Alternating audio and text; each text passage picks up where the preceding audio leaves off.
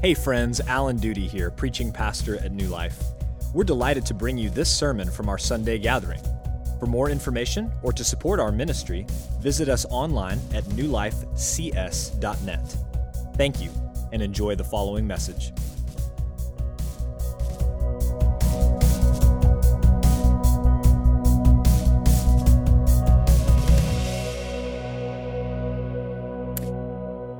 Have you ever been a part of a group study session before? I think those are intended to be helpful. I think what happens a lot of the time, though, is some portion of the group knows what they're doing, and the other portion of the group has no idea at all what they're doing. And the problem in that scenario is that if you're in the latter group, which I normally found myself in, not knowing what I was doing, then what can happen is you get to the test and you feel like, I understand this stuff because when somebody else explained it, you agreed that that was right. But then when you have to do it on your own, you realize you don't really know what you're doing and you fail the test. Friends, I think something similar to that happens all the time in churches, in parachurch ministries, just in people's lives who are around a lot of believers. You can think that because you see people living the Christian life on a regular basis, you can think that because you hear Christian truth a lot, and maybe you even agree with a lot of it, that you yourself are a Christian, that you will pass the test. And so what Paul is going to do here in the final chapter of 2 Corinthians is he's going to challenge us to examine ourselves, to take a hard look at our lives. And so we're going to end with a challenge today, end this series with this challenge. If we hope to pass the test, we must study our lives. Here in verse 1 of chapter 13, you can see that Paul reminds them that he's coming a third time to Corinth. We know the chronology fairly well now. Paul goes and plants the church. He writes a couple of letters.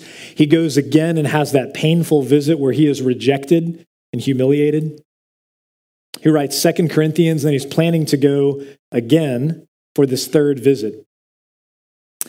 And he says this in verse 1, every charge must be established by the evidence of 2 or 3 witnesses. Now that statement seems kind of random, doesn't it? Like, what is it doing there? Well, it appears that what Paul is doing is he's going back to the charges that have been leveled against him. And most recently, the charge that he was dealing with was found in chapter 12, verses 16 through 18.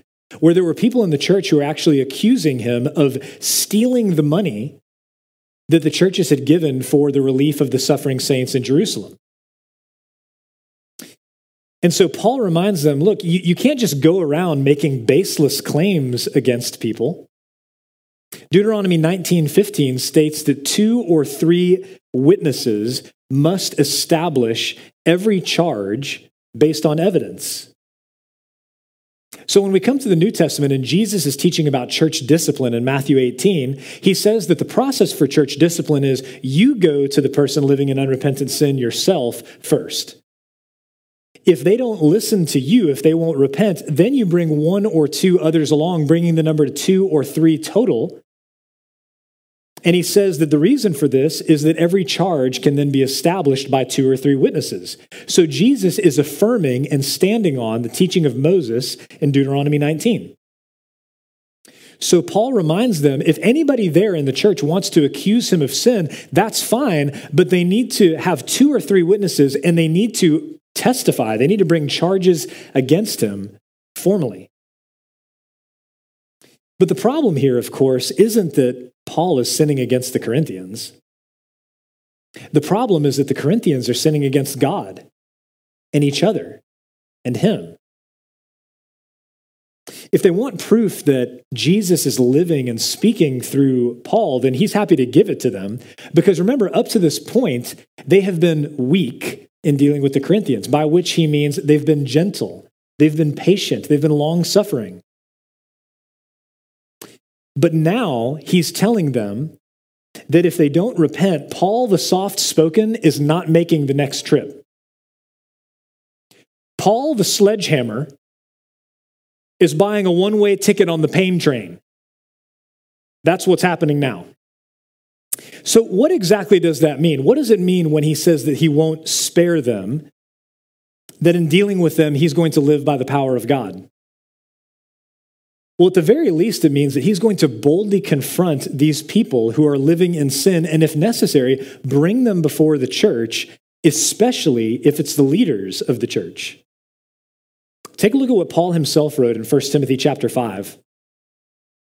He says, "Do not admit a charge against an elder, except on the evidence of 2 or 3 witnesses. As for those who persist in sin, rebuke them in the presence of all, so that the rest may stand in fear." You see how Paul is also standing on the words of Deuteronomy 19, saying that 2 or 3 witnesses need to come and present charges. They need to present evidence. And you also see how Paul deals, or tells the church rather, to deal with people who are in unrepentant sin, especially if they're leaders. They are to be rebuked publicly before the church. Why? He says, so that the rest will stand in fear. The fear of the Lord is the beginning of wisdom. So maybe this is what Paul is talking about, that if he comes and he has to be tough with them, that he's going to bring them before the church and exercise church discipline along with the rest of the church. But he also may have something else in mind when he says that he won't spare them. If you're familiar with the book of Acts, you may remember in Acts chapter 5, there's this situation where this man named Ananias comes and brings an offering to the church, he and his wife, and he lies about how much that he gave. And so the apostle Peter confronts him and says, "You haven't lied to men, you've lied to God." And the Lord puts him to death on the spot. And a few hours later, his wife Sapphira comes in, and Peter asks her, "Was this the full amount that you said that you gave?" And she lies too. And he says, "How can it be that you and your husband have agreed together to lie to the Holy Spirit?" And God puts her to death as well. The same men that just buried her husband now carry her out and bury her as well. And take a look at the conclusion of this section. Look at what Luke says at the end of this section in chapter 5. "And great fear came upon the whole church and all who heard these things." You see, guys, this is the root problem in the Corinthian church. There was a group of people in the church who simply lacked the fear of God. And when you don't fear the Lord, what happens is you begin to live as though you won't answer to him for every thought, every word, every action. You begin to live as though your sin is not a big deal and that your own judgment of your life is the most important thing. But Proverbs 16:6 says this, take a look. "By steadfast love and faithfulness, iniquity is atoned for, and by the fear of the Lord, one turns away from evil." A life of unrepentant sin is the result of not fearing God. If you understand that you have not kept God's law perfectly, but that he atoned for your sin through the perfect love and steadfast faithfulness of Jesus Christ, then you will turn away from your sin. You will walk in repentance. You will live a life of worship. But some of the leaders and some of the professing Christians in the church at Corinth lacked the fear of God. And so Paul was going to come and to try to put the fear of the Lord back into them. Their response to his spirit-filled leadership was going to reveal whether their faith was genuine. So look at the charge that he gives them in verse 5. "Examine yourselves to see whether you are in the faith. Test yourselves. Or do you not realize this about yourselves, that Jesus Christ is in you, unless indeed you fail to meet the test? He says, examine yourselves, test yourselves. Remember, the Corinthians have been putting Paul to the test for a long time. They have been examining his message and his ministry under the microscope. So Paul tells them, you guys need to go and take a long, hard look in the mirror. You need to examine yourselves. You need to quit arguing with me and about me and look at your own life. Determine whether your profession of faith is genuine or not.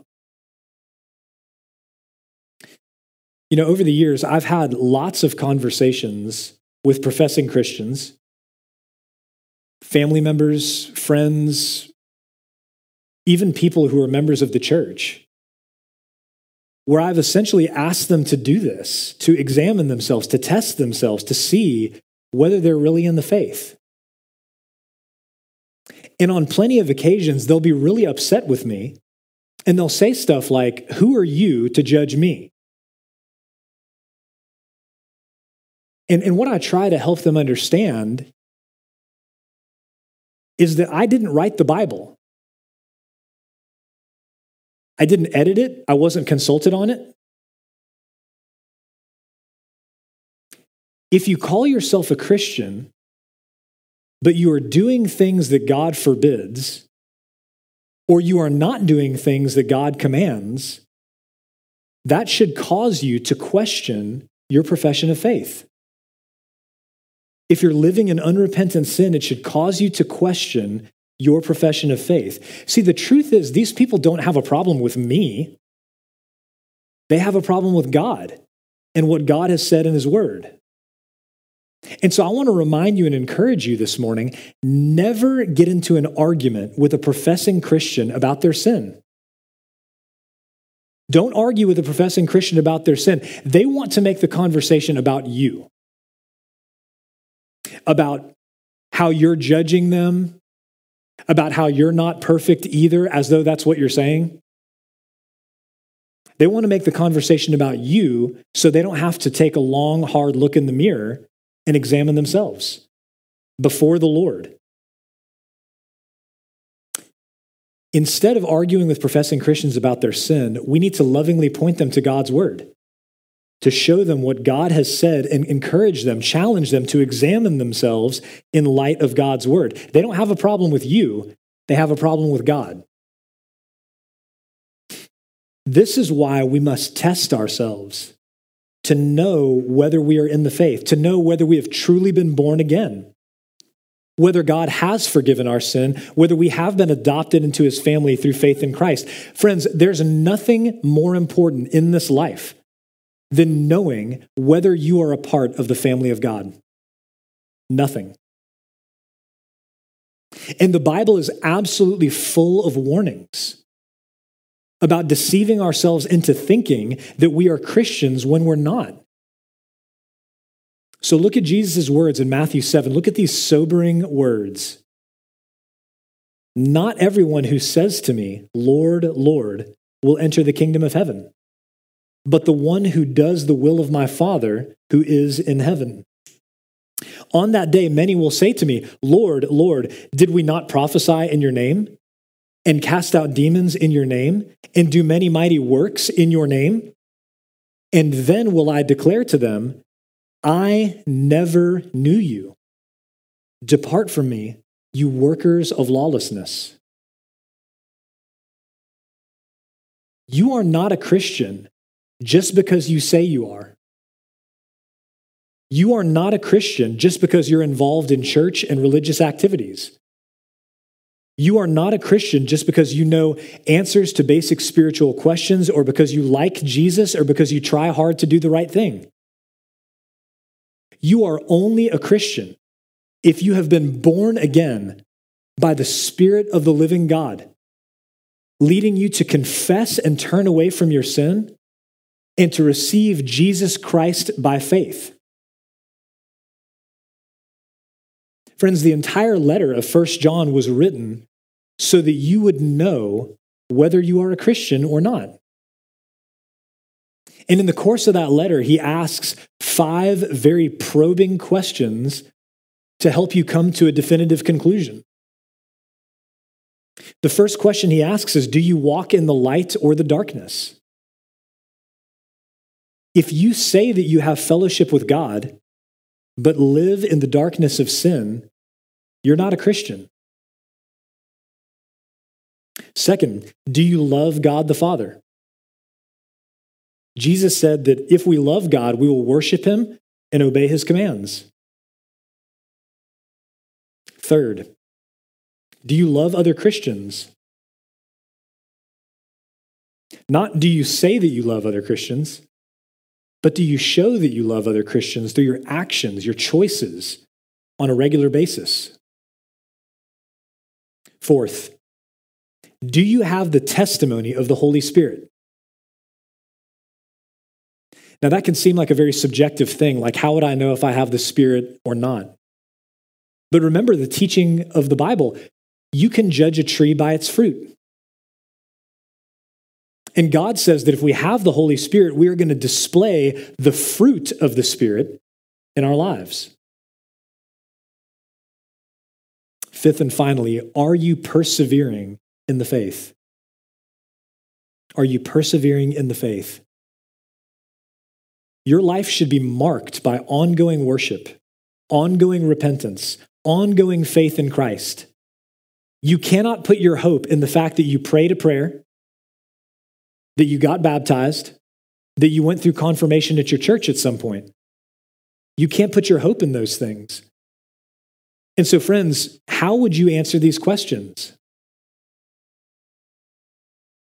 If you're not sure, or if you are sure, but your answers don't point to genuine faith in Jesus Christ, I urge you not to leave today until you have talked to a member of our church or a life group leader or one of our pastors, because the most critical thing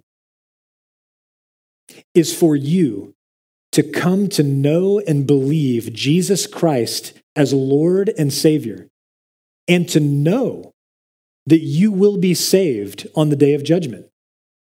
There is nothing more important than that. The Corinthians needed to do the same thing. They needed to carefully evaluate their lives. They needed to honestly evaluate their lives, because nothing is more important for them than knowing whether they are genuine believers or not. And so in the rest of this section, verses 6 through 10, Paul says that's his whole hope for them. He says in verse 6 that, I hope you will find out that we have not failed the test, but we pray to God that you may not do wrong.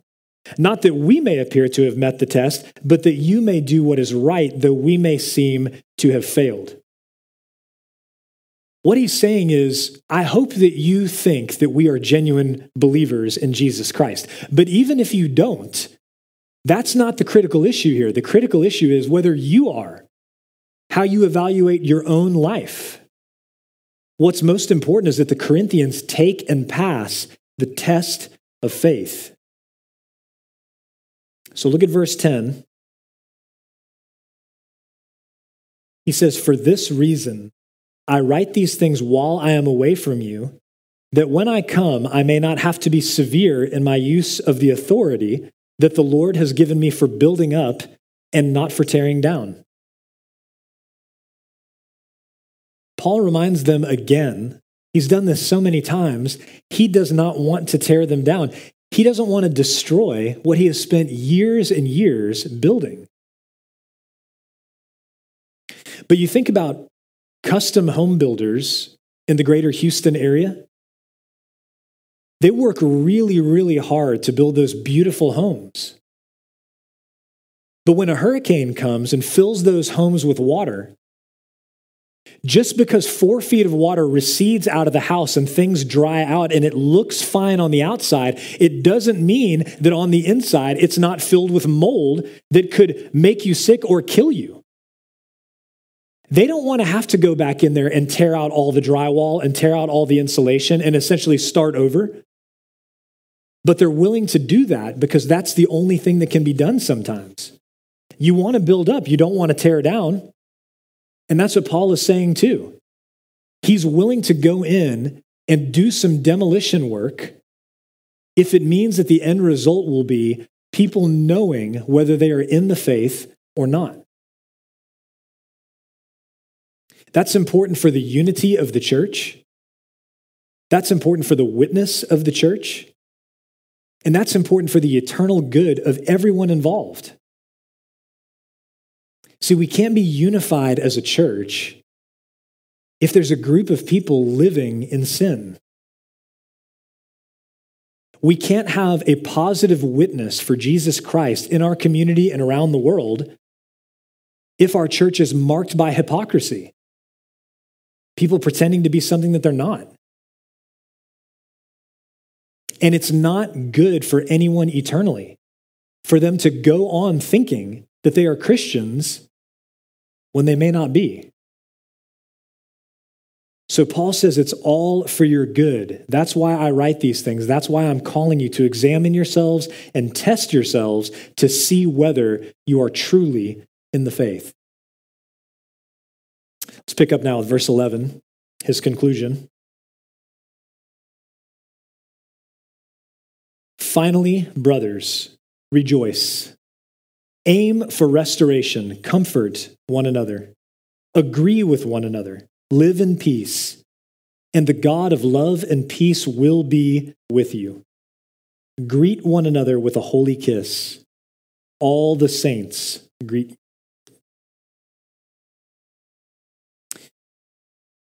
Paul ends this lengthy letter and his inspired correspondence with the Corinthian church with these last few commands.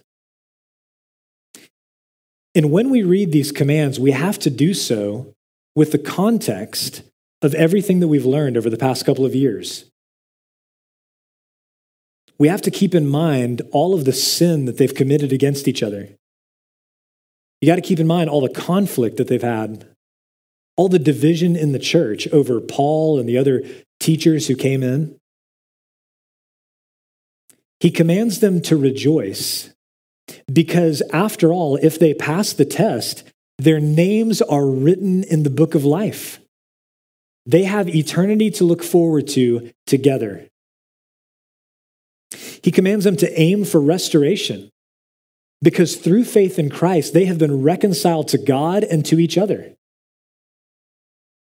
He commands them to comfort each other because life is already hard enough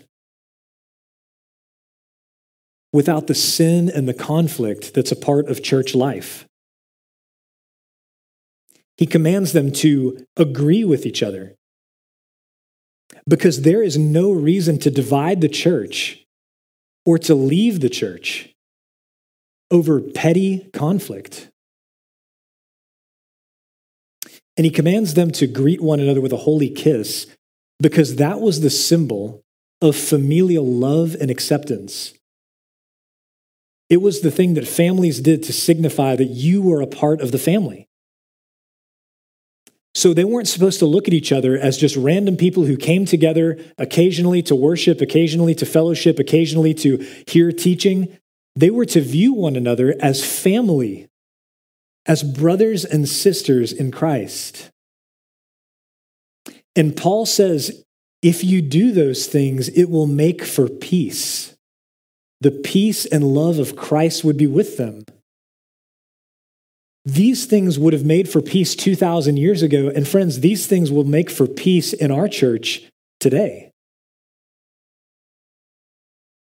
So what do we need to do to put these things into practice? What is our greatest need?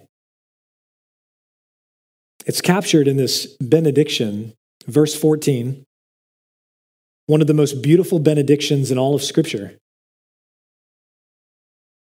The grace of the Lord Jesus Christ and the love of God and the fellowship of the Holy Spirit be with you all. That's what we need to put all of Paul's commands, all of Scripture's commands into practice. We need the love of God, the grace of Christ, the fellowship and power of the Holy Spirit, if we're going to be the kind of church and the kind of Christians that God commands us to be.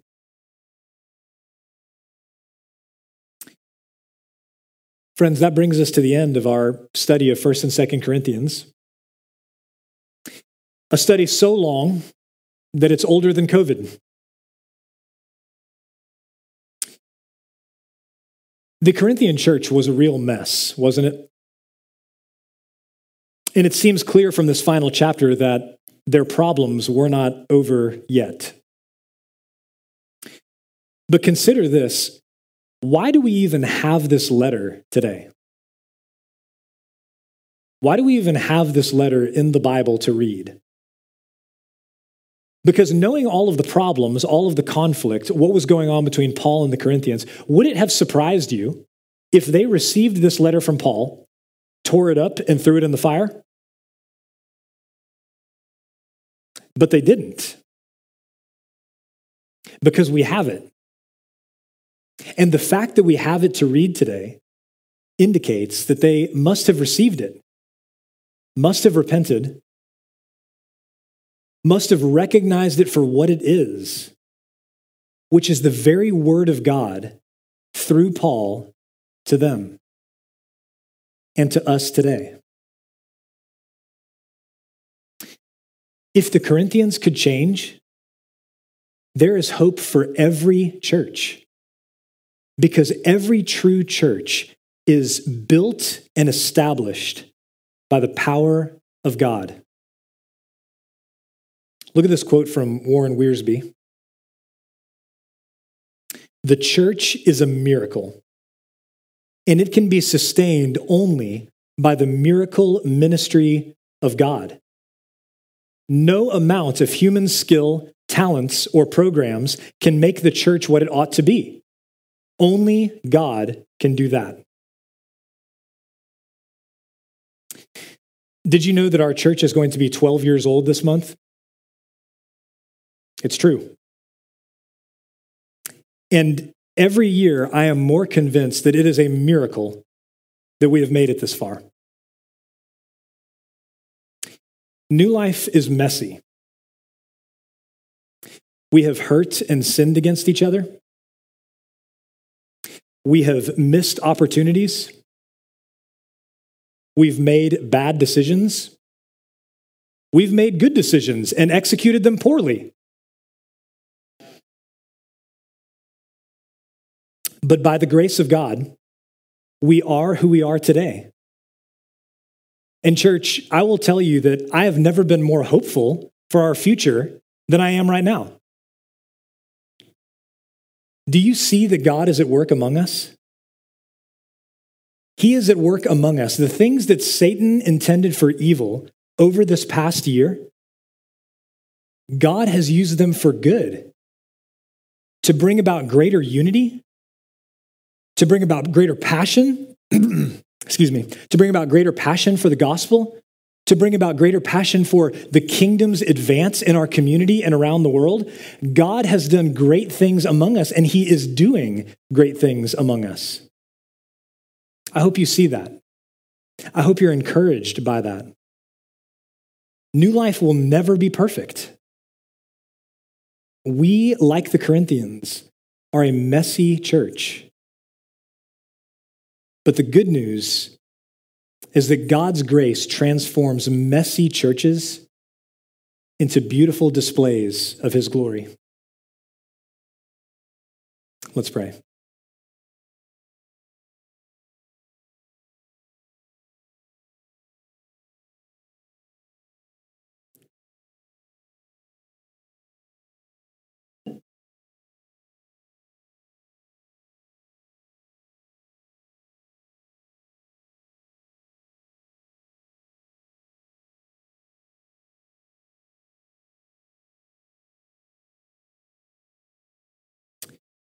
Father, we know that we are a messy church. And what's more than that, we are all aware at some level of how each one of us has contributed to that mess. We've contributed to the mess by not dealing charitably with each other, by failing to overlook wrongs and offenses, by not extending forgiveness, by not pursuing peace and reconciliation with each other, by making selfish decisions that hurt the rest of the church.